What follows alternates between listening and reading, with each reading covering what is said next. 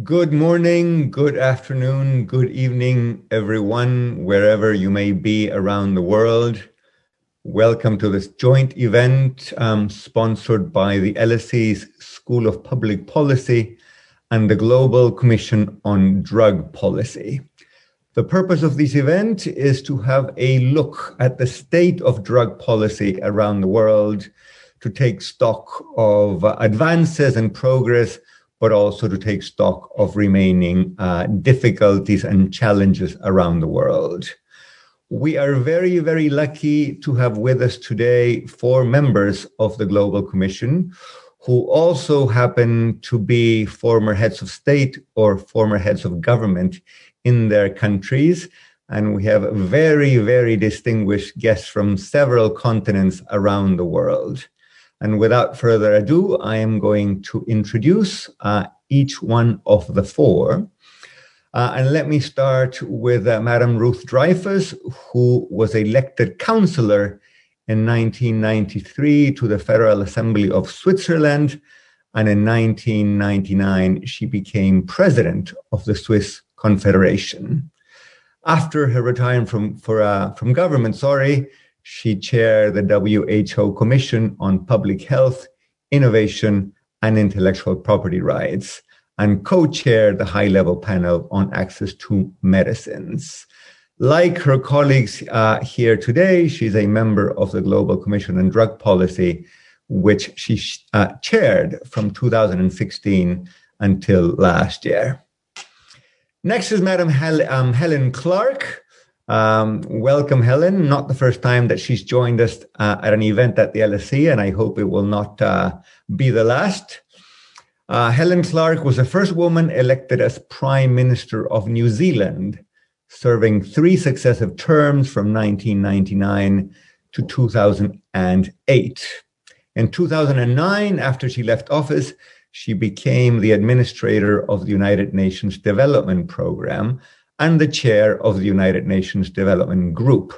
She was the first woman to hold both positions. And since 2020, she has been the chair of the Global Commission on Drug Policy.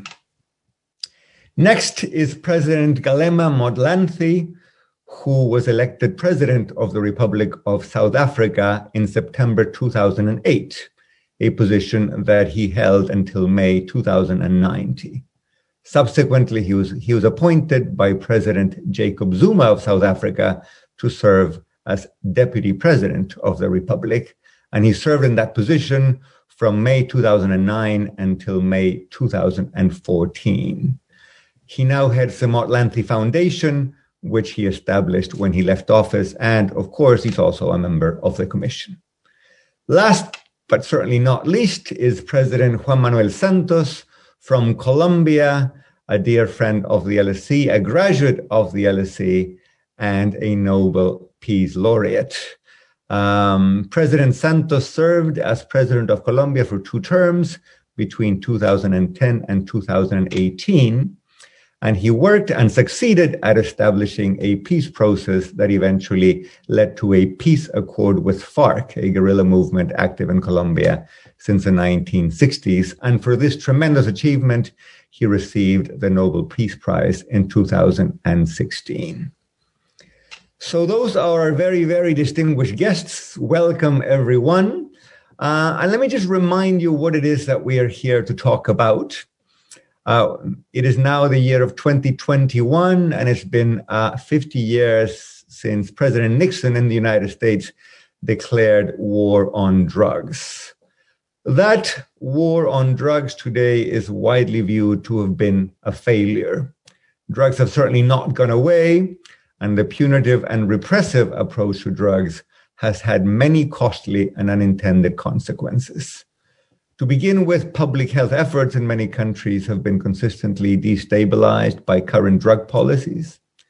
Economically, the illegal market for drugs, estimated somewhere between $400 and $650 billion a year, threatens development in many parts of the world. The high market value of drugs as a result of their being illegal, especially in countries with few other economic opportunities, feeds mass incarcerations. And today, 1 in 5 of the nearly 11 million inmates around the world is incarcerated for a drug offense. And of course, drugs finance violence, threaten stability and democracy in many regions of the world. So in this discussion today with the commissioners of the Global Commission on Drug Policy created 10 years ago, we want to stimulate debate and help move toward reform around the world. Today, we see some progress with the implementation of, for instance, policies that are evidence-based. Some countries are moving toward decriminalization and legal regulation, but in some countries, we also see setbacks, greater repression, state-condoned judicial killings, and other human rights violations. So we're hoping that each one of our guests today can share their views of where it is all going, maybe draw a picture of the current state of drug policy and drug challenges around the world, and, if possible, focus on the challenges in their respective regions. So I'm going to ask each one of the panelists to maybe spend 10 minutes tackling some of these questions. Then we will have a round of questions and dialogue among the panelists and move to a Q&A with the public. So let me start with President Dreyfus. Madam President, the floor is yours. Thank you very much to you and to everyone else. Well, I think, I can speak and be heard. Yes, you are absolutely right in your description of the situation. We have a kind of, I would say, ocean of repression and prohibition and traditional drug policy centered really on prohibition. And on the other side, since perhaps 40 years now in some countries, but mainly during the last decade, we have reforms on the ground, on national level, which are very, very important. For instance, the concept of harm reduction is something new. What is new is that it was adopted largely and that it helped to create measures to protect the life and the health of the people consuming drugs. And this not only in Europe. Europe might be a pioneer in this field, but Asia, Africa, North America are really developing also this kind of measures. And when I speak about harm reduction, just to be very clear, I speak about all what helps people who are consuming drugs to do so with as few harms as possible. Exchanging syringes, making safe injection or consumption rooms, allowing drug checking, for instance, so that people who buy on the black market knows what it is in it. And we have also new kind of treatment and a very criticism that has shown that constrained treatment are not those who can bring really people to abstain, for instance, for consumption. We have models of decriminalization, mainly in Europe, but also in other countries. At least the discussion about the disproportion of punishment for small-scale delinquent in Americas, in Africa, in many countries. We have new models of controlled markets, mainly on cannabis, but not only. So what I want to stress here is that it is not just Western-centric. It's not just for the countries who are at a higher level of economic development, but it is worldwide in some countries and others that such reforms are being made. But as I said, these reforms are generally pragmatic. They try just to mitigate also the errors and the harms caused by the policies. And, our member, late Kofi Annan, said several times that drug may harm people, but bad policy has harmed much more. And I think I can really leave to my colleagues to show how this harm caused by failed policies are impacting really the people of the world, not only the consumers, but all the environment in which drug consumption, drug trafficking, and so has an influence. So this is called now for 30 years in the UN system, it is called as unintended consequences. But these unintended consequences, we know now what they are, and they have to be really directly addressed. Harm reduction and the reform we see are generally not more than just mitigating the harms of this policy. Thank you for your attention, and I think we can make a whole catalogue of harms caused by prohibition. Thank you, former President Dreyfus, for that very good summary of where we are. Let me move on now, if I may, to former Prime Minister Clark. Helen, floor is yours. And again, welcome. Well, thank you, Andreas, and greetings to fellow commissioners and to all who've tuned in for the session. Perhaps just moving on from the last points that Ruth was making, the Global Commission has had a lot to say about the failed international framework for drug policy and regulation, which is, of course, premised on a prohibitionist approach. It's an abject failure, even by the goals it set for itself. The 1961 Single Convention on Narcotic Drugs called for the elimination of the drugs scheduled under it. So the objective for heroin, for example, was for heroin to have disappeared from the world by 1979, and cocaine and cannabis were to have followed suit by 1989. Well, we know the results. Not only are they still around and far from disappearing, production and consumption of them hits new records almost yearly across the last decade.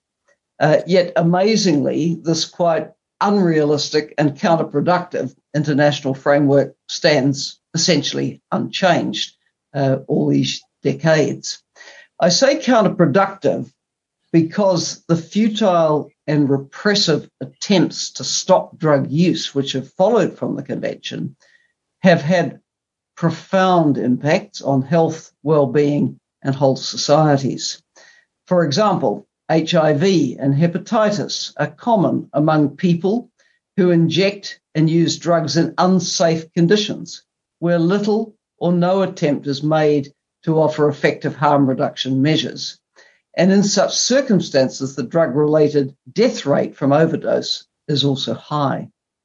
We see the prison musters blowing out, where penalties for using and possessing illicit drugs are severe. And then we see especially harsh punishments, often meted out to those convicted of drug offences, which, as you pointed out, are 1 in every 5 prisoners around our world. Take, for example, the judicial corporal punishment inflicted on drug offenders in Singapore, a form of torture. Barbaric, truly barbaric. You know, this is unique, repressive, horrible treatment that goes to such offenders.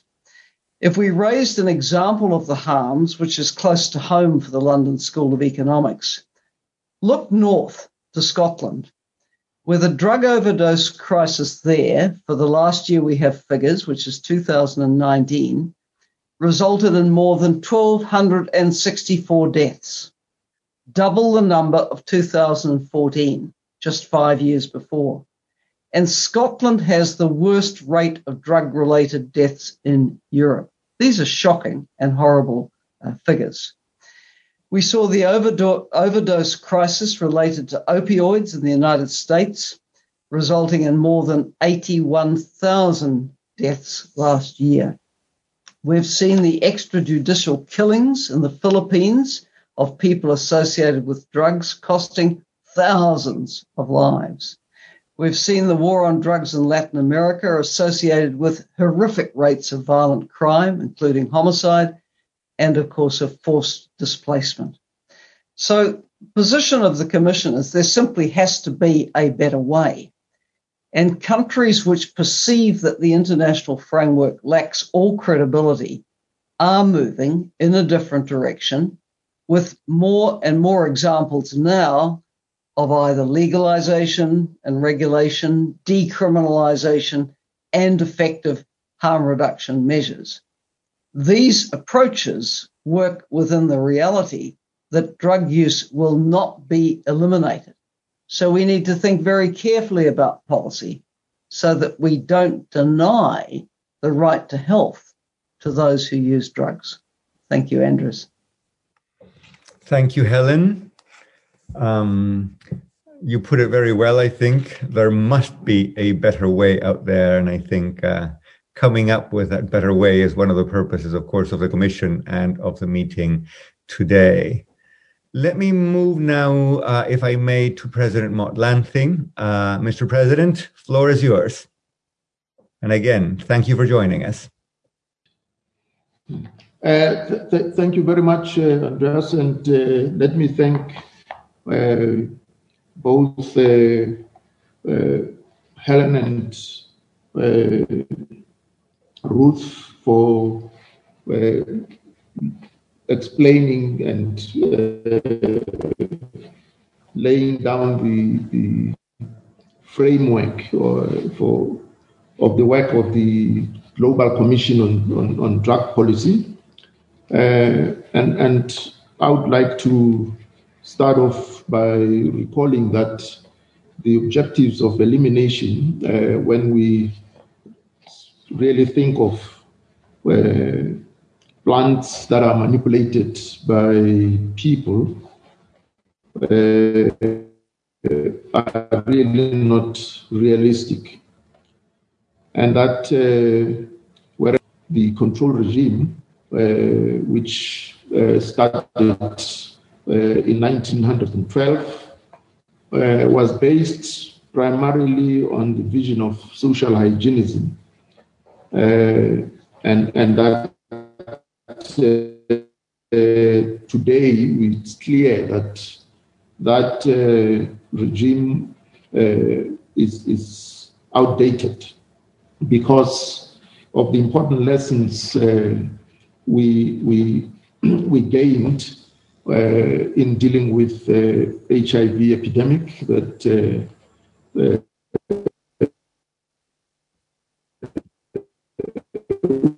was linked to drug injection that has changed our. We now, from this experience of how we have to deal with HIV, patients need to be part of the response as partners. In HIV, people living with HIV carry the global response and promote access to treatment, prevention, and care.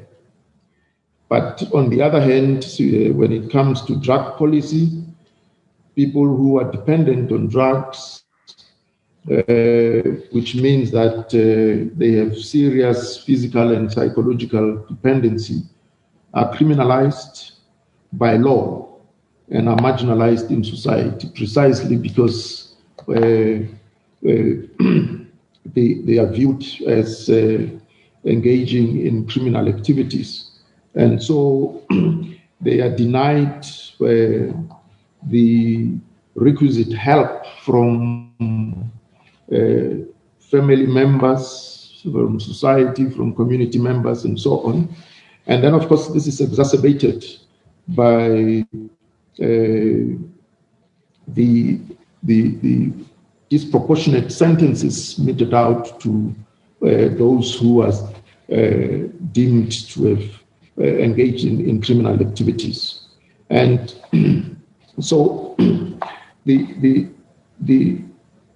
situation has led to the sad but unnoticed effect that international communities target as part of the Millennium Development Goals to reduce by 50% HIV transmission by the year 2015 among people who inject drugs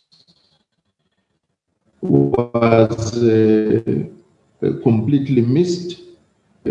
Research shows that it increased by 30% the HIV infections through drug injection.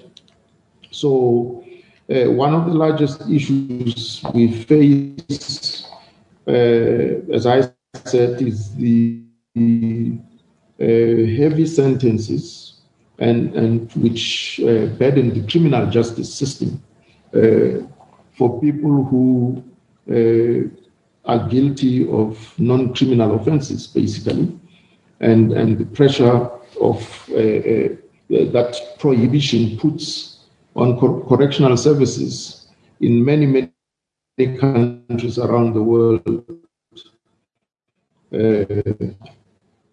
So we need debates around to ensure that we move away from the taboo around drug control,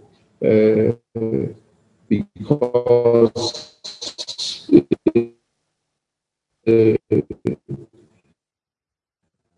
it's possible to take a leaf from the example of how HIV, giving the lead as partners, drug users and criminalize them. Yeah. Let me pause there for now. Thank you, Mr. President. As you point out very well, I think the repressive approach has not yielded the kinds of results we can be proud of. President Santos, needless to say, your country has been very much at the center of this debate. Perhaps you can share your experiences and your reflections on the subject. And again, welcome once again to the LSA. Thank you, Andres, and hello to my fellow commissioners.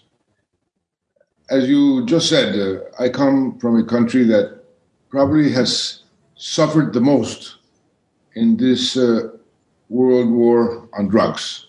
Mm-hmm. And it's been a war that has been going on for 50 years, and a war that has not been won in 50 years. It's a war that has been lost. It's been a failure.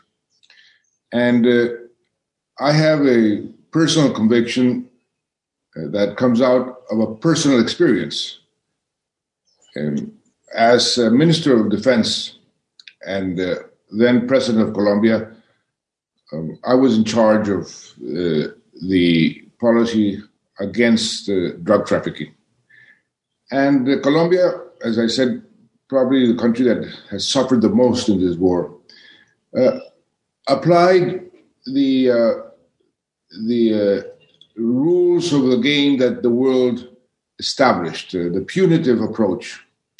And we followed those rules and applied them with a lot of discipline and a lot of sacrifice. And I personally, as Minister of Defense, because in Colombia, the drug trafficking is considered a national security problem because of the implications that drug trafficking has in the whole of the country. The ministry is in charge of the war on drugs. And as minister, I had to, for example, spray the largest amount of hectares of coca crops in the history of Colombia and the history of the world, because Colombia is one of the few countries who used spraying against the cultivation of illegal drugs. I had to sign extraditions for the largest amount of citizens from a country outside the United States to the United States, more than 1,400 extraditions. I had to, and was in charge of destroying the coca crops, more hectares than any time in the world. And we seized, through different operations and with the help of intelligence from the US, from the UK, from different countries, more tons of drugs than ever.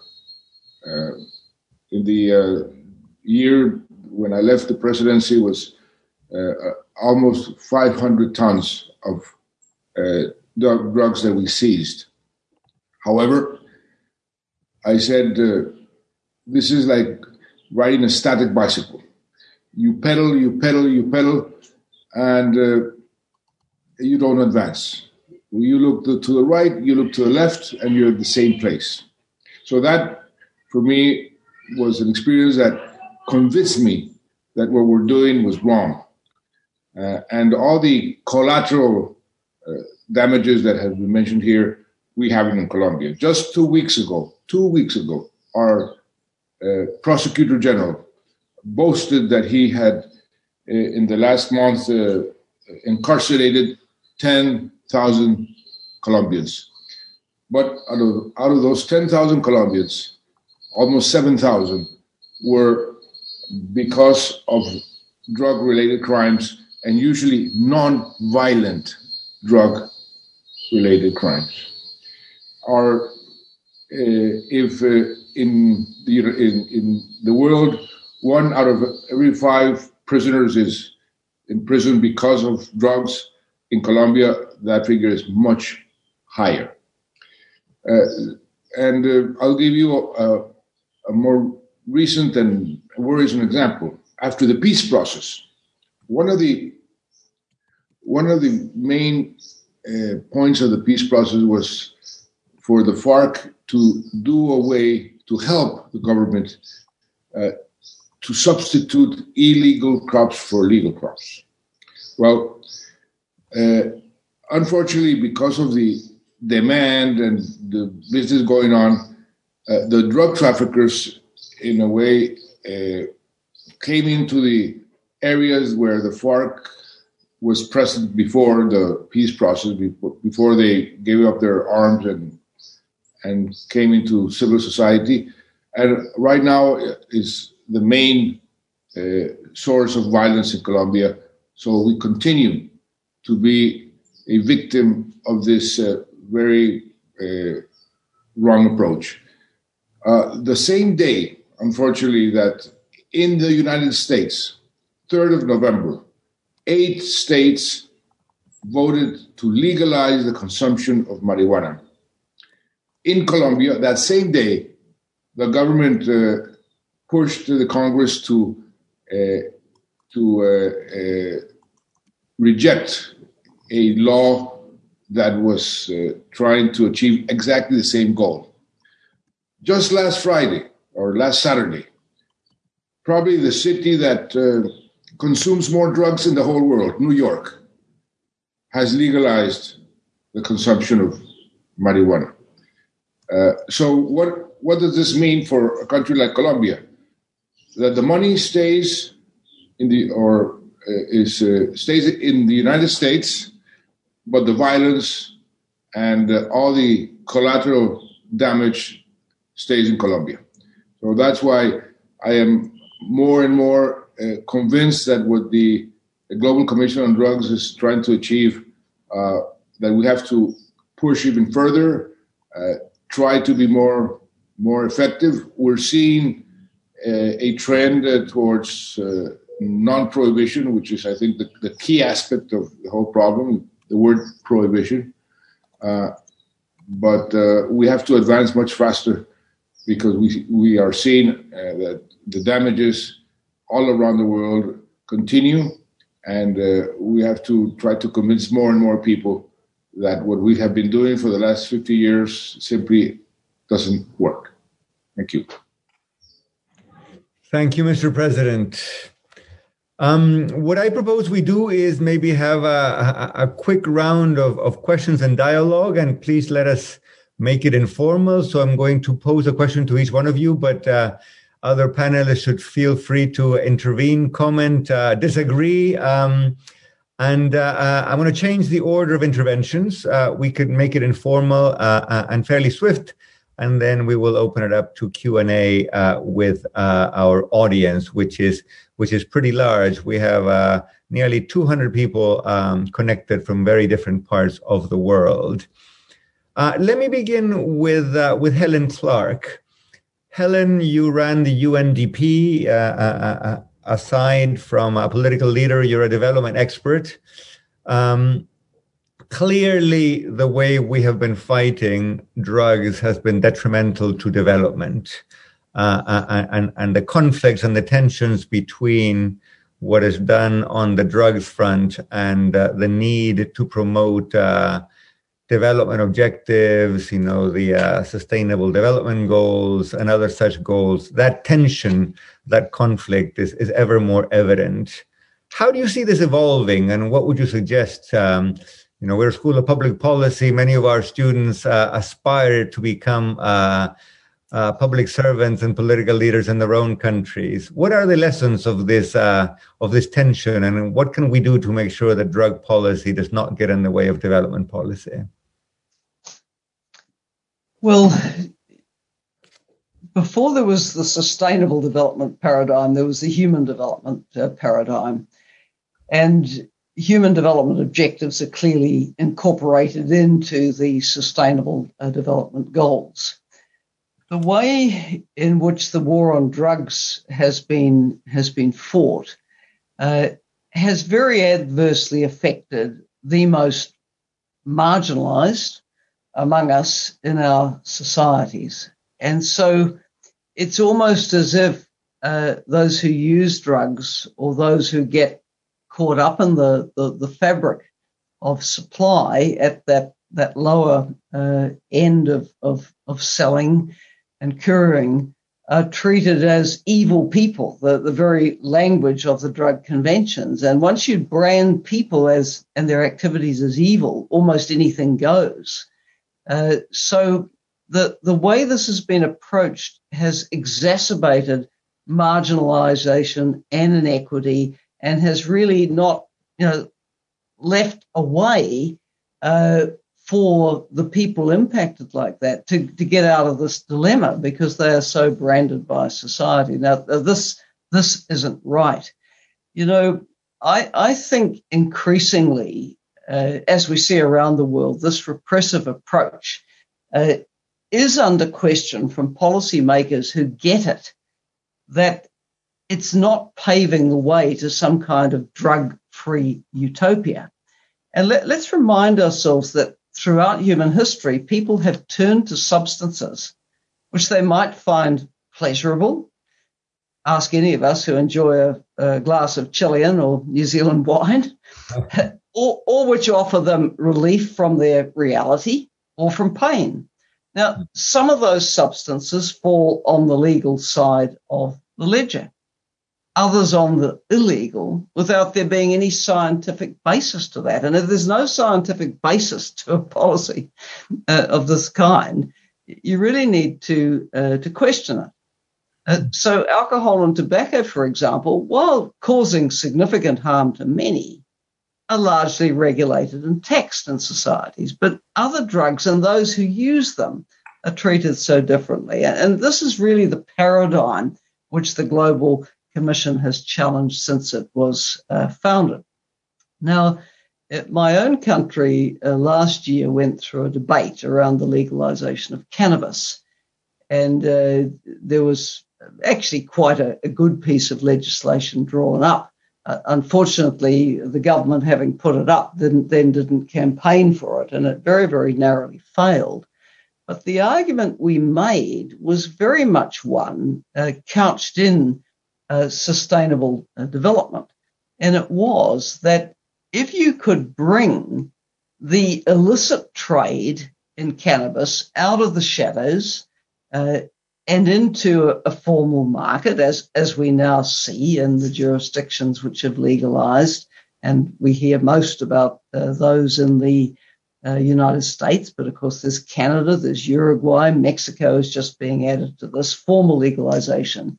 What you do is enable economic development to come to a region where it's growing. You enable people to become law-abiding citizens who pay their taxes.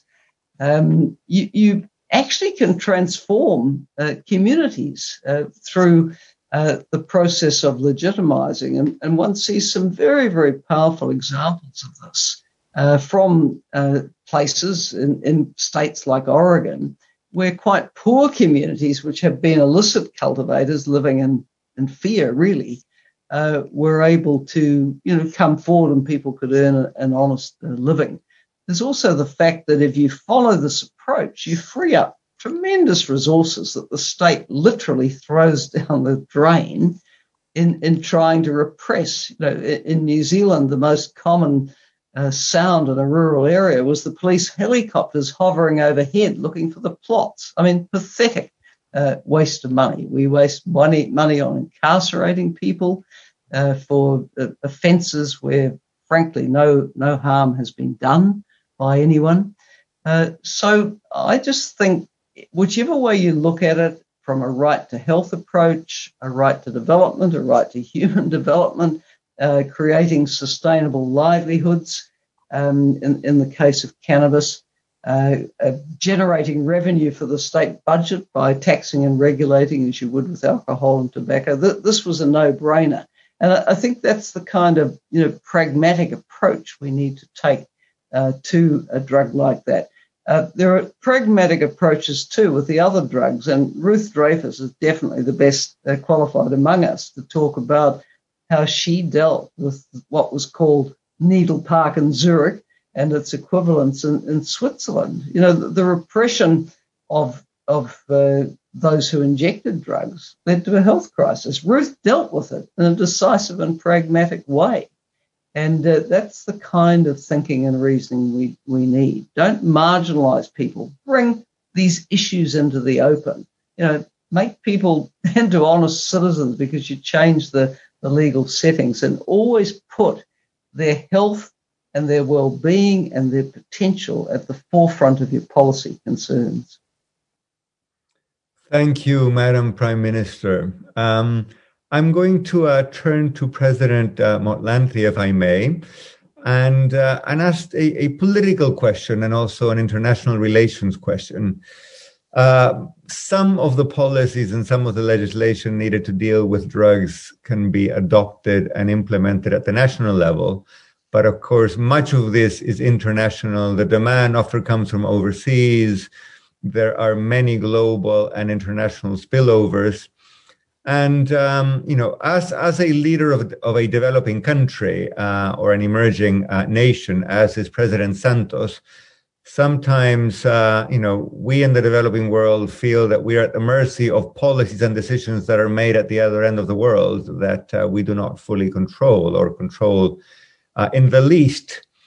So politically and internationally speaking, Mr. President, what is the right forum and what are the right political mechanisms to tackle these challenges? Should this be a matter for the multilateral system? Should we tackle it at a regional level? Is that an illusion, and do we need to focus mostly on national level policies? What is your take on this? Well, as they say, organizations like human beings have an immune system. They tend to fight back and push back against new thinking. Mm-hmm.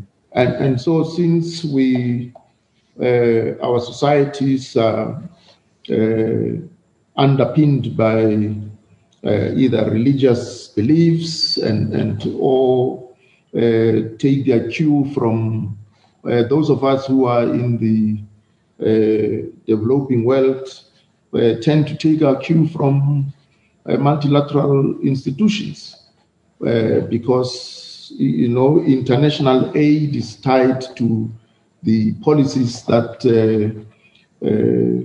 are more, popular in the developed world, and so the prohibition is what we simply embraced, and we follow that. But it is clear that at national level, we need to initiate debates on more, cost-effective harm reduction policies, rather than to direct limited resources at our disposal towards this notion of war against drugs, because you get your criminal justice system, you get the police and on law enforcement units, you get the military deployed towards dealing with people who are end users. And so my take is that we need to have these discussions at the global level. We need to have these discussions at regional level. We need to have these debates at national level. In South Africa, for instance, we have experienced fairly recently the benefits of legalizing marijuana, and the terms where that it is available for medicinal use, and that citizens have a right to grow it in their own backyards, and for personal use, it is no longer criminalized. And that has reduced the numbers of ordinary South Africans who would otherwise have been criminalized and ending up in overcrowded prisons and so on. So in a way, what I'm really saying is that we need this debate to be initiated at all levels, starting right from the national level to regional levels, and as well as international levels here. Thank you. Thank you, Mr. President. I want to turn to President Dreyfus and ask the same question, but looked at from the other side of the world. One possible reading of the current state of decision-making is that many of these decisions are made in developed countries, perhaps most prominently the US, but not exclusively the US. And some, not all, but many of the costs are borne by countries like South Africa or Colombia. So in terms of, just practical politics, what are the right fora and what are the right means of persuasion to move this agenda forward, thinking from the perspective of a leader of a developed country? And of course, Helen mentioned your experience with Needle Park in Zurich. If you want to tell us a bit about that, I think it'd be absolutely fascinating as well. Well, thank you. I mean, let me begin perhaps with our experience of Switzerland, being very, very brief. For many, many years, the idea was a pure repressive idea, and it was to crush down the deal and the open consumption in the streets. I mean, to liberate the neighborhoods from the presence of dealers and consumers.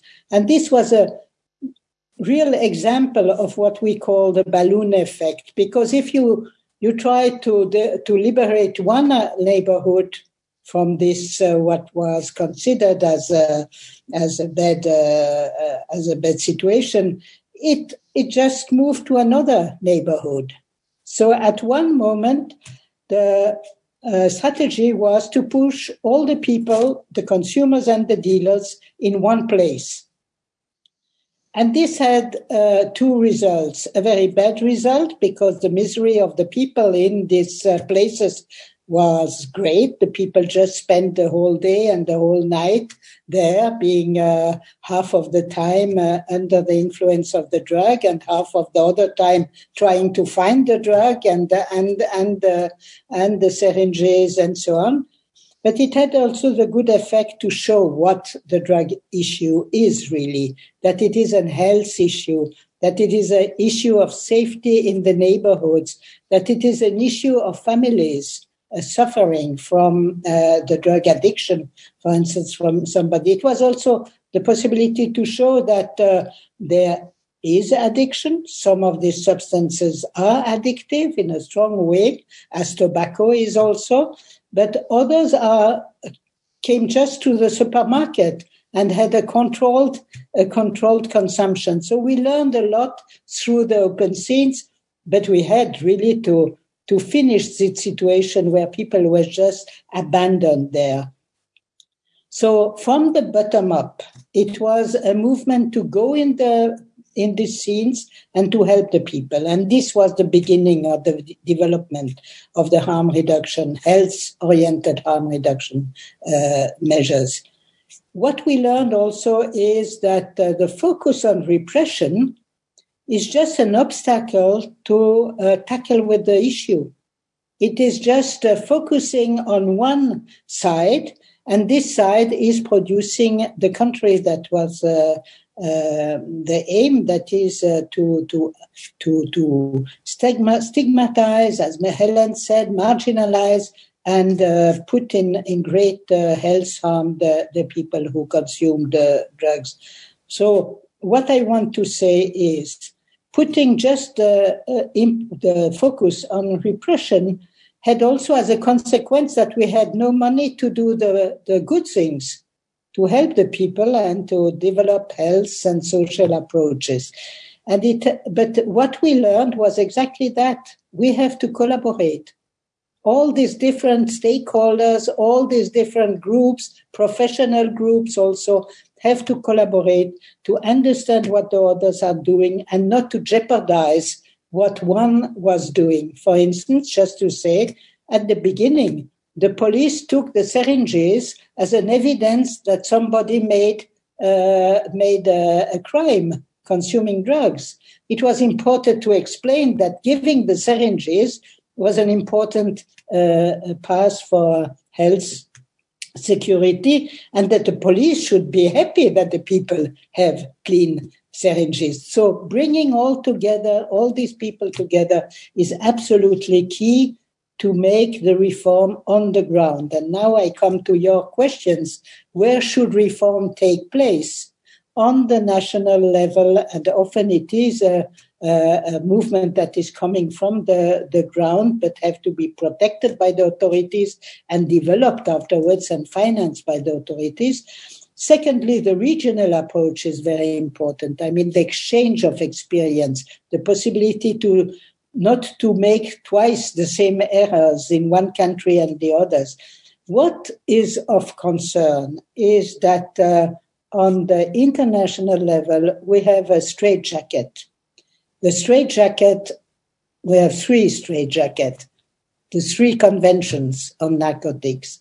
And there, in this discussion, it is very difficult to move forward. What is important are little steps to recognize harm reduction. It was a large battle to have just this word recognized as important, and now to decriminalize, to push all countries and to make it recognized on international level that criminalization of consumption is just a crime, I would say, to be very, very strong. So the discussion on the international level is important.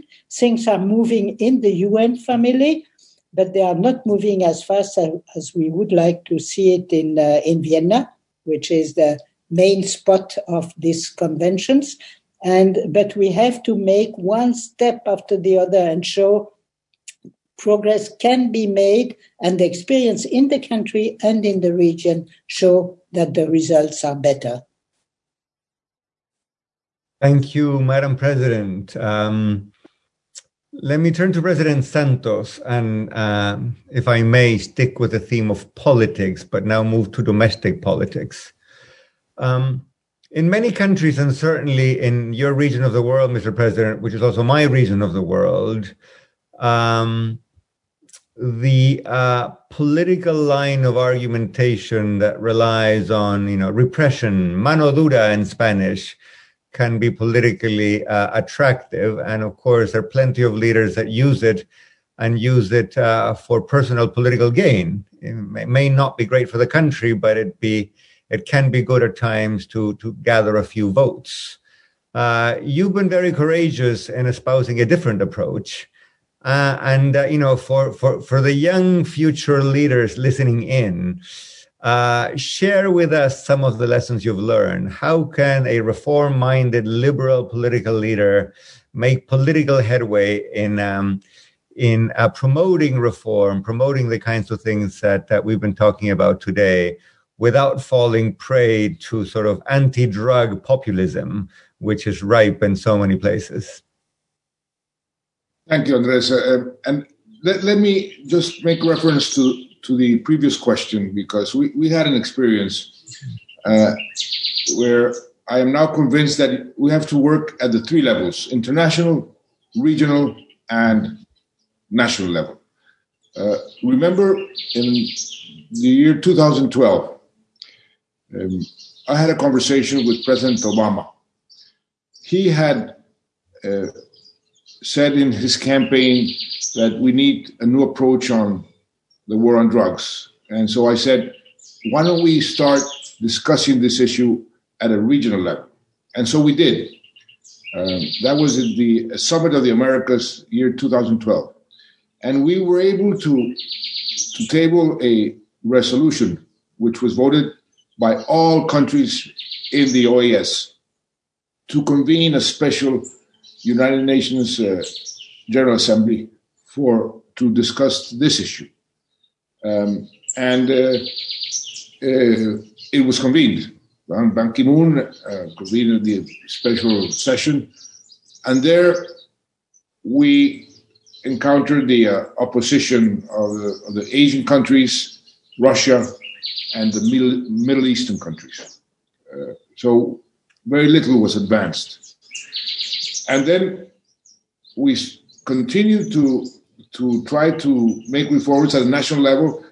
So one of the arguments was, as long as you don't change the international law, we cannot change our national laws because we would be violating international law. So it's a vicious circle. So we have to fight at every level. I think that it's only to illustrate an example for your previous answer. Previous question. Now, with the question you are telling me, and a message for any student is something that it happened in the peace process and it happens here in the war on drugs. Do what you think is right, not what you think is popular. It is very unpopular to fight, to go out to the street and say we need to legalize drugs, because it's very easy to do to make populism around this issue. I suffered it. When I started being president, my political opponents accused me of trying to poison the children in Colombia, of being a drug trafficker, of being a protector of everything bad. I remember going to meetings with the mothers of many children, and they shouted at me saying, "Why are you trying to poison our kids?" And so I asked them many times, "Why do you say that?" And they said, "Well, you are proposing to legalize drugs." And I said, "That doesn't mean, like Helen Clark mentions so frequently, that doesn't mean that I am in favor of drug consumption. But I'll ask you this, Madam, whatever. If your son or your daughter is caught with drugs, would you prefer that your son or daughter would be sent to jail, or to an institution to help him or her to address this addiction. 99% said to an institution to address this addiction, this addiction. And I said, well, that's exactly what I'm proposing. And they all said, oh, why didn't you explain that better? So it is a very political issue, very easy to distort the facts, but we have to persevere and try to explain to people why prohibition is really the wrong way to approach this problem. That is not going to disappear, but can be controlled.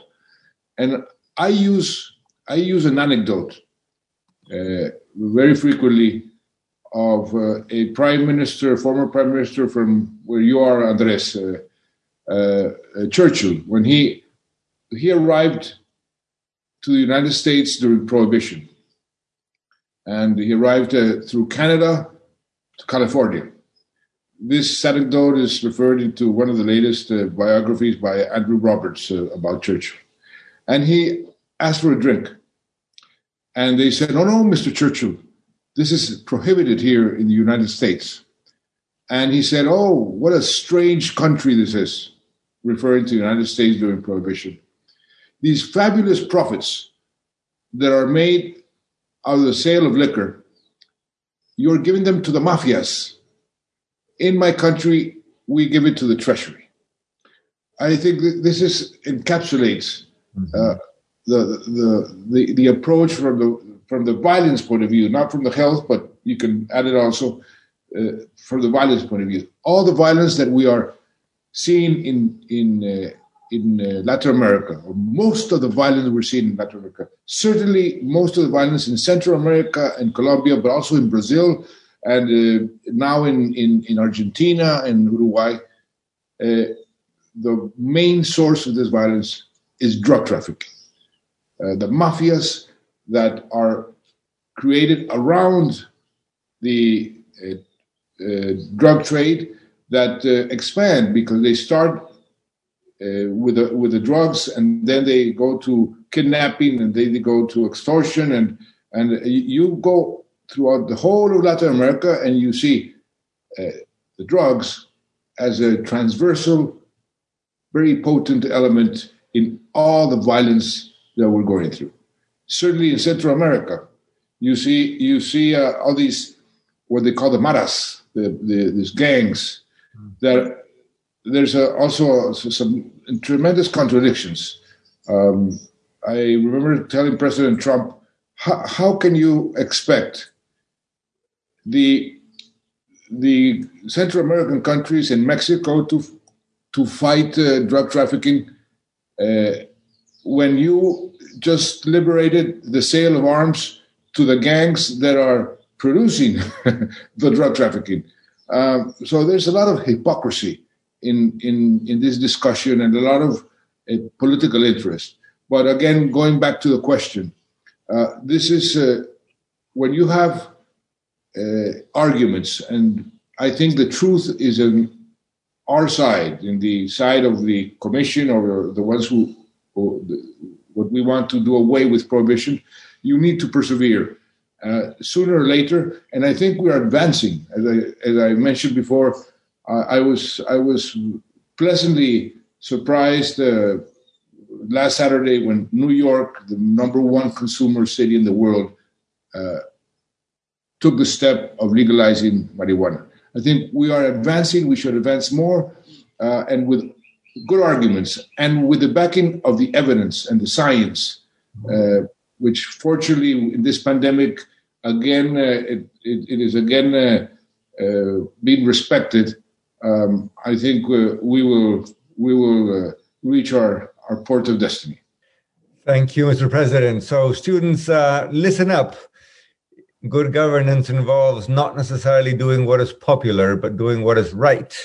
And of course, if you stick with it, maybe what is right will become popular, or at least we keep hoping. Okay, I'm going to bring Professor Vanessa Rubio into the discussion. Vanessa, if you can turn on your camera.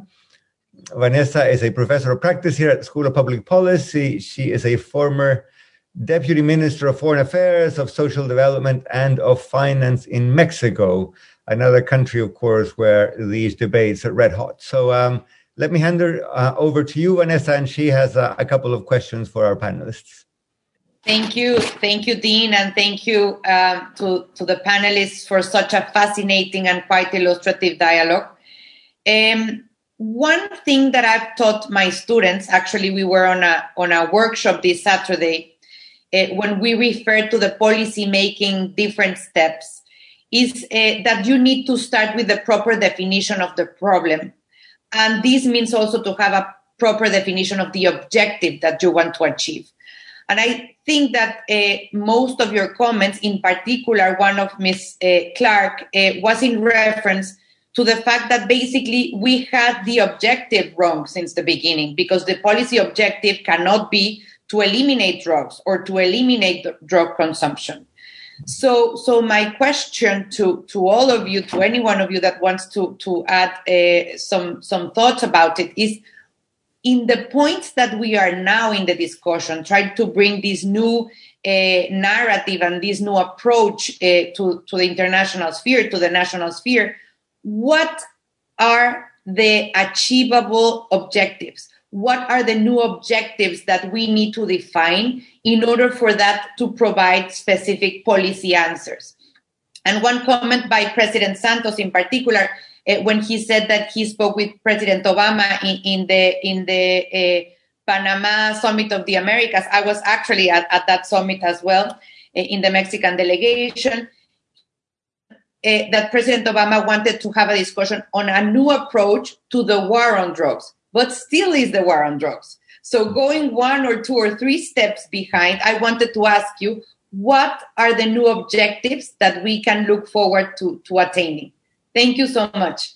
Who would like to take that up? Well, I think the objectives are firstly around enhancing health and well-being. And if you marginalize those who use drugs, that has adverse effects on the young whose futures are blighted by arrest and conviction. And of course, in the worst cases, can lead to incarceration, being caught up in a cycle of criminal violence, which may dominate their lives for a very long time.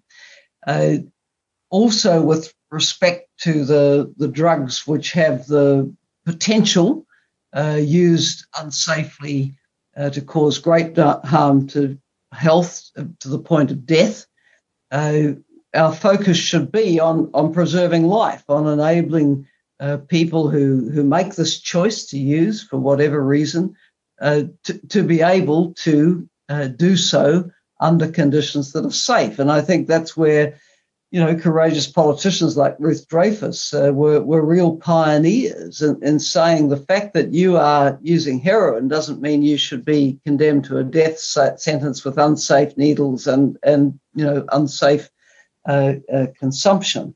So I think the objective really is health and well-being, not marginalizing people who make a particular choice. And then also, the very real benefits of not over-incarcerating. Societies like New Zealand, the United States, the United Kingdom, there's quite a long, sad list, have prison numbers which are far too high. And given the high, rate of imprisonment for drug offending or drug-associated offending, tackling this issue from a more rational perspective would help with, stopping pressures on prisons and stopping locking people up for reasons that really don't hold water. Thank you, Helen. Yes, Ruth, please. With pleasure. Thank you, Andres. What Helen was just saying are not really low-hanging fruits. But I mean, there are things we can reach, and some progress were made in this direction in the last decades, and I am sure other will come. And this is something you can really also explain to the people, explain to the mothers. I made the same experience than Juan Manuel, but on another side, the mothers came to me and said, please help us because we are despaired. We don't know how to deal with our children, and you can perhaps help us because all what was offered until now has not worked. So I think we have to do all what Helen said, but the real objective is to take the whole chain of the drug business in responsible hands, in the hands of the state, linked with development for the region that are now producing the drugs and often have no other real alternatives, economic alternatives, the transportation and the retail business, if I can say so. And this means also to decriminalize the consumption. But it is a business. Andres, you spoke about how large the benefits of this business are and how they can corrupt institutions, how they can corrupt the functioning of the state, how they can have a grip of population, of all neighborhoods, of some region of the world where they replace the state. And the state has to roll back the criminal organization. That means, and I will just finish with that the repression at the bottom of the pyramid is more or less without exit. It brings nothing but misery, incarceration, and so on. We have to collaborate better on the international level to tackle with the summit of the pyramid. That means corruption, that means money laundering, that means really international collaboration against multilateral and multinational crime organization. And perhaps also one thing that we in the Commission has discovered, if you make silos, for instance, one group in the UN, let's say, is in charge with repressing internationally the drug organization, criminal organization, but another is working on corruption, and another one is working on human trafficking, let's say. This is also a way not to be efficient because criminal organizations are businesses. They are very flexible. They are generally on multiple issues active. And if one is not as lucrative as hoped, because, for instance, of Caesar, they can swift to another. Juan Manuel spoke about the arms. It's just the same business often. The same people selling drugs in the US and bringing the arms back to their countries. So I would say this fight is very important. And the other mean to hurt really the criminal organization is to regulate the market. Take it in responsible hands. Don't let it in criminal hands. If I may, small correction, Vanessa. It was not in the summit in Panama. It was a summit in Cartagena in the year 2012. Mm-hmm. And very interesting, from that summit, a meeting before the OAS General Assembly in Guatemala, a meeting was convened in Panama. It was chaired by the director of the National Police in Colombia, who had been the hero against the war on drugs. And we brought in a Canadian who had helped Nelson Mandela in the peace process, called Adam Kahani. He's expert in scenario planning to try to discuss different scenarios in order to try to reach one that would be sort of acceptable by everybody. In that discussion, things emerged that are happening right now. Very interesting. For example, if you make a poll in the national police of many countries. Would you be in favor of legalizing drugs? I haven't made it, but talking to the policemen in my country, many of them will say yes, because they know that the amount of effort that the police is making to try to fight an unwinnable war, they are the ones who are in the front line. In a recent meeting that we had of the commission, I was informed that we were informed that the Canadian Mounted Police, one of the most prestigious police in the world, supported a resolution calling for the legalization of marijuana, which is a very, very interesting aspect that I think we could approach more, because if the police start saying, listen, this is the way to go, this will facilitate and marginalize those populists that are defending the mano dura, as Andres, the hardline approach, which has been probably one of the biggest obstacles in order to advance faster in this approach. Thank you, Juan Manuel. Yes, President Dreyfus was saying that, it's big money. It is indeed. I was thinking as I listened to you that, 600 billion a year is twice the GDP of my country, Chile, in a whole year. That's a lot of money. Vanessa, back to you. Thank you so much, Dean, and thanks for the clarification, President Santos, and thanks for all of your very thoughtful answers and approaches to this. Perhaps one thing that President Santos touched on, and I think that is quite relevant for what we should do next, for the next steps to perhaps thinking of a new system and a new international approach, is this precise fact that countries cannot do it alone. We are part of a global market. As Andres mentioned, I am from Mexico. If we want to do a different policy approach, we need to do that in coordination with South America, with Central America, with the United States. We could not do it by ourselves. What are your thoughts about what are the next steps so we can actually have some changes in this international regime and a different approach and a different perspective so that the rest in our national countries can follow? Thank you so much again for this great panel. Well, we debate a lot what would be the best way to get change.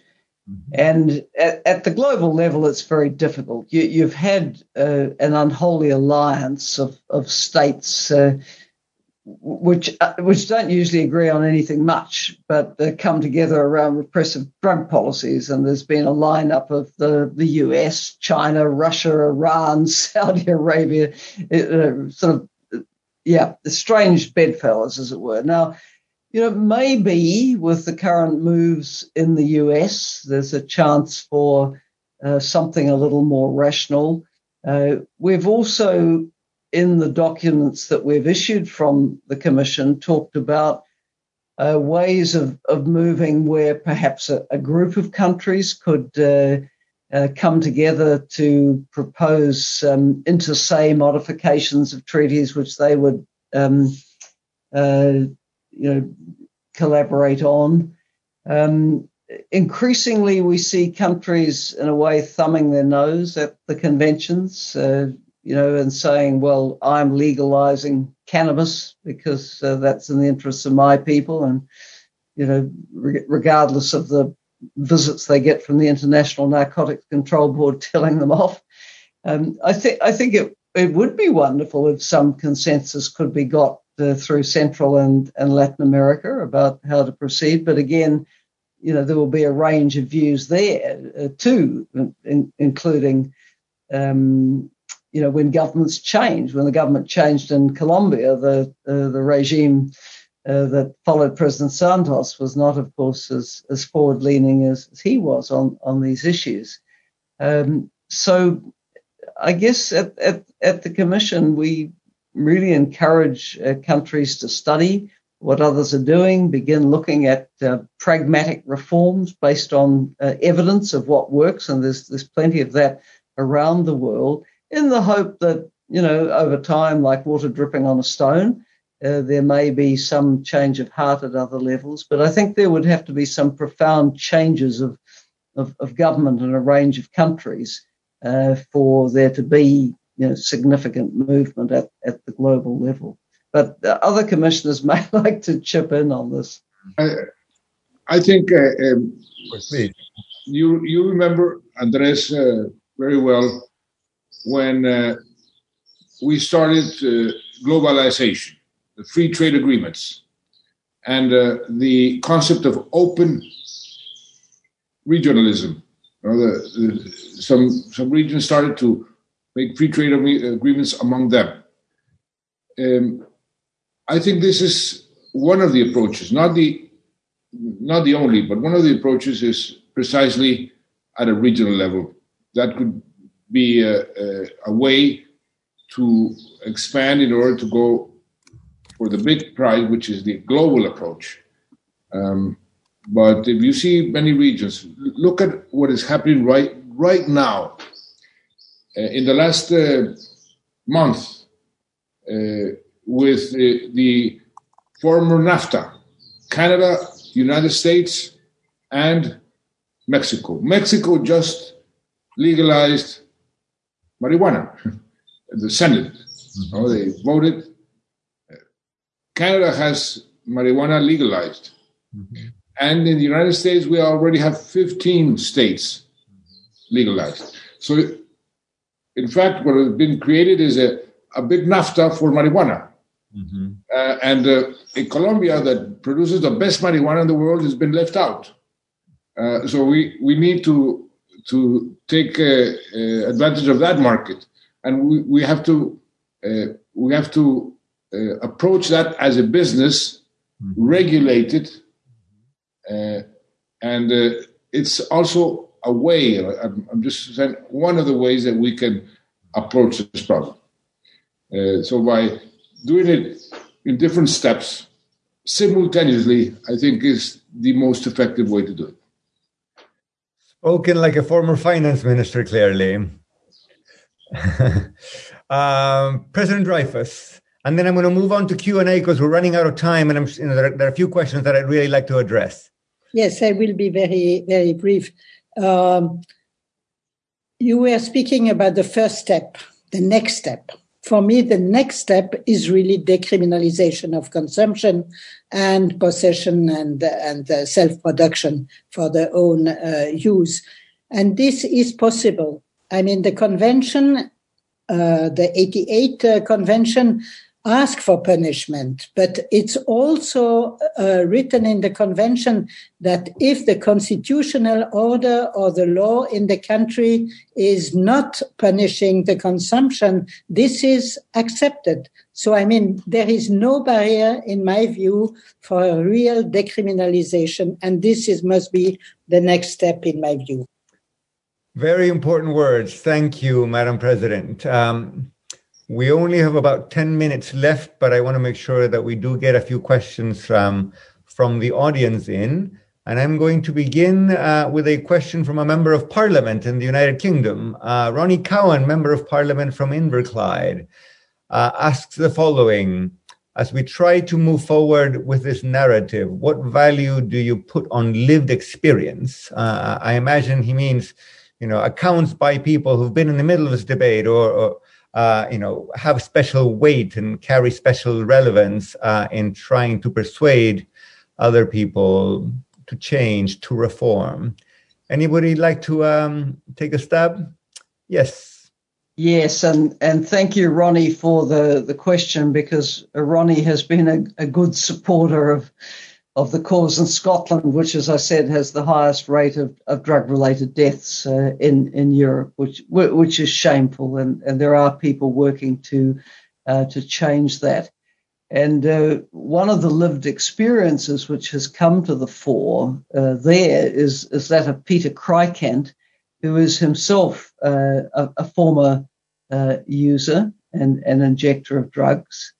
His life has changed, but he still has a deep feeling for those on the mean streets of Glasgow, using unsafely as he once did.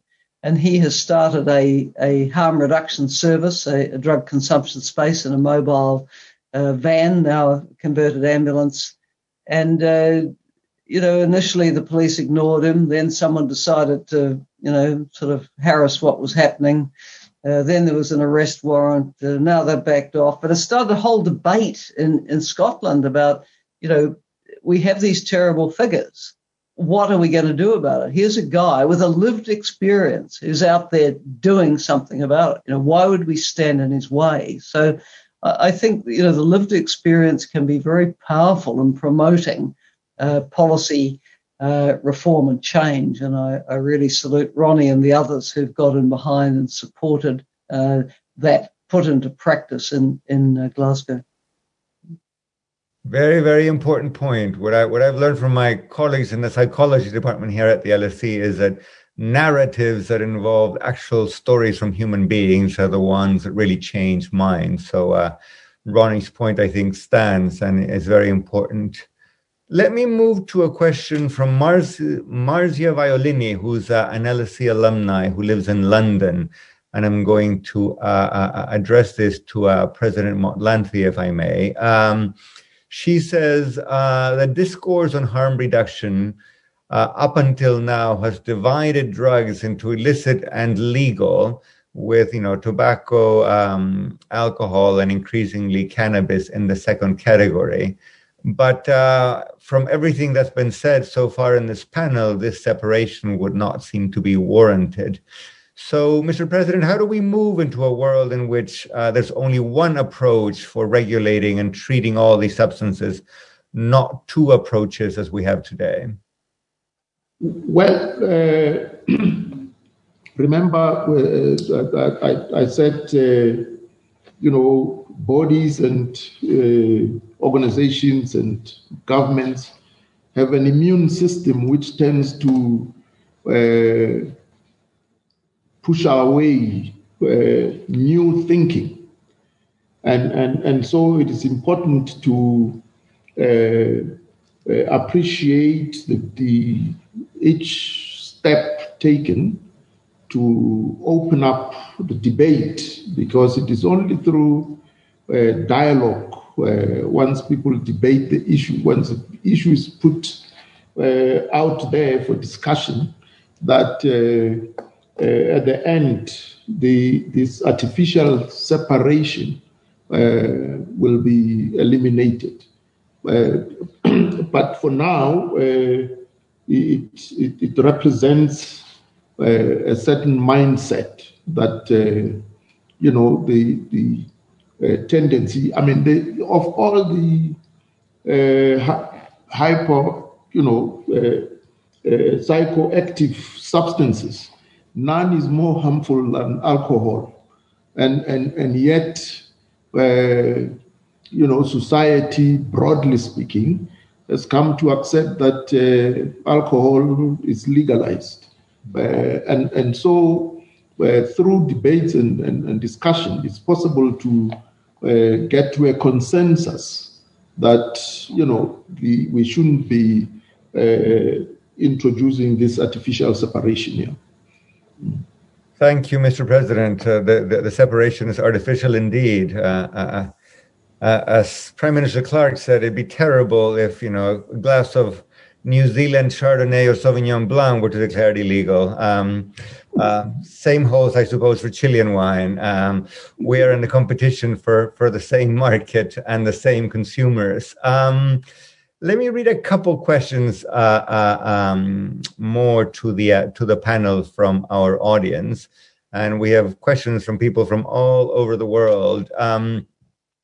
We have a question from Jaime Calle Moreno, who's a student here in London, but he's from Malaga, Spain. And he says crop substitution programs like the one Mr. Santos undertook in Colombia seem to have been very successful.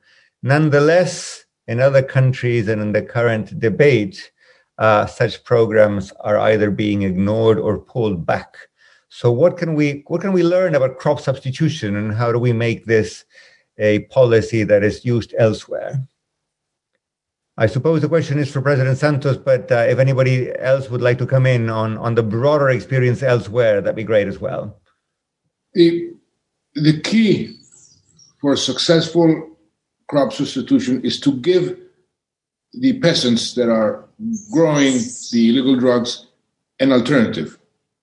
As long as they don't have the income to feed their children, they will replant. They will maintain the illegal crops. This is an experience that we had. And when we started to give them an alternative, the replanting went down to almost zero. So this is a key aspect.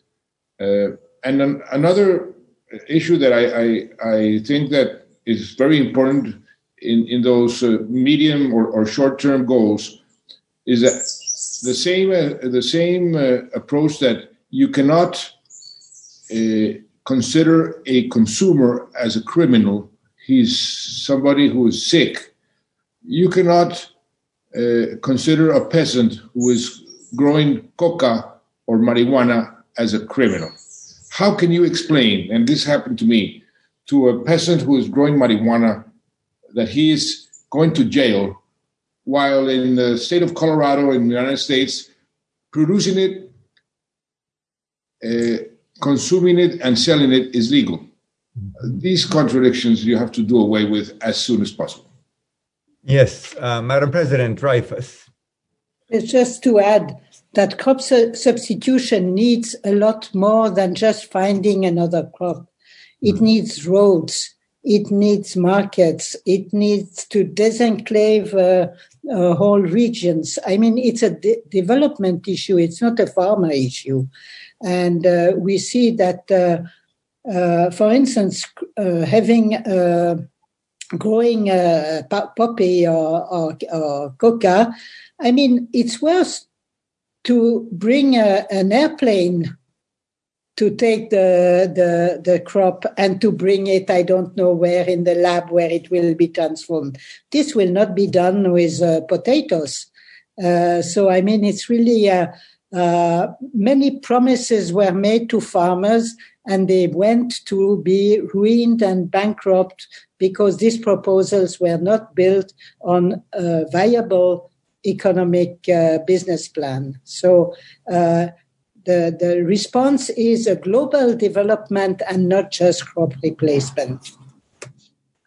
Thank you, Madam President. As I look at the clock, I think we may have time for maybe one more question. We're running out of time, but we have 3 Latin Americans on the call, so I suppose allowances will be made if we run over a minute or two. The last question comes from Amin Grabi, who's an LSE student from Tunisia. And she says, in a developing country such as Tunisia and North Africa, law enforcement officials continue to entertain a very repressive approach. And the relationship with drug users and civil society remains conflictual. What's the advice on the ground for people who want to reform policy in countries like Tunisia? How do we move the debate? How do we move the attitudes of law enforcement officials, of politicians, of public opinion? We have 4 leaders on the call who've been doing that for the last few years or few decades even. What do we say to the student from Tunisia? What's good practical advice to move the debate forward in a country like hers? Anyone would like to take that? Well, it's probably not so different from how you begin to mobilize around policy change in any area, is it? Right. You need to find like-minded people. You need to identify elected officials and policymakers who may be open to hearing the arguments. You need to assemble the body of evidence, and I think the Global Commission on Drug Policy's website is a very good place to start, because all the evidence is there as to why the current regime doesn't make sense and what might be able to be done. and then use the mechanisms you have in your society to advocate the op-eds, the social media, the lobbying. I recognise that in many societies there isn't the kind of openness and civic space for this kind of advocacy to happen. But Tunisia did come through the uprisings in the Arab world with a substantially improved constitution, a democratic transition, and much more freedom of speech and civics and political space. So I say to Amira, I think it was from Tunisia, use that space to start creating the ground on which policy change might be built. Thank you, Madam Prime Minister. Yes, Madam President, the floor is yours. I'd like to ask something, because I am very touched by this question from this Tunisian student, because just a few days ago, Tunis has sentenced three young people to 3 years of jail for consuming cannabis. So, I mean, it's really a situation that is that shows that drug policy can be used to try to domestic, if I can say so, or to bring under control the use of a country, to bring under control those who might want to change the society. And this was also the beginning of the world war on drugs. You remember that one of the advisors of Nixon said, well, at the time when we introduced the war on drugs, we had two problems. We had the black people, the Afro-American being rebellious, and we had the hippies being rebellious. But you cannot incarcerate somebody because he's a black American or because he's a hippie. We can incarcerate them because they are consuming drugs. So this is also the drug policy repression is a tool to that shows the fear that the authorities and the power has from the young people and from the marginalized people. So good luck to this student and to all the fellow of her in Tunisia. Use the means you have, and I'm sure it will change. Thank you, Madam President. I think with those touching and wise words, we will put an end to the event. I want to thank everybody who's joined us today. I want to thank my colleague Vanessa Rubio from the School of Public Policy who helped put this together. I also would like to thank the Global Commission on Drug Policy for co-sponsoring this event with us. And of course, to our four very distinguished panelists and guests. It is not every day that we get the privilege of chatting, discussing, and planning the future with four people who've led their countries, either heads of state or heads of government, and who also, and I want to say this from the heart, have had the courage to embrace a much-needed policy reform, which, as President Santos said, is not always the most popular on the ground, but it is the right thing to do.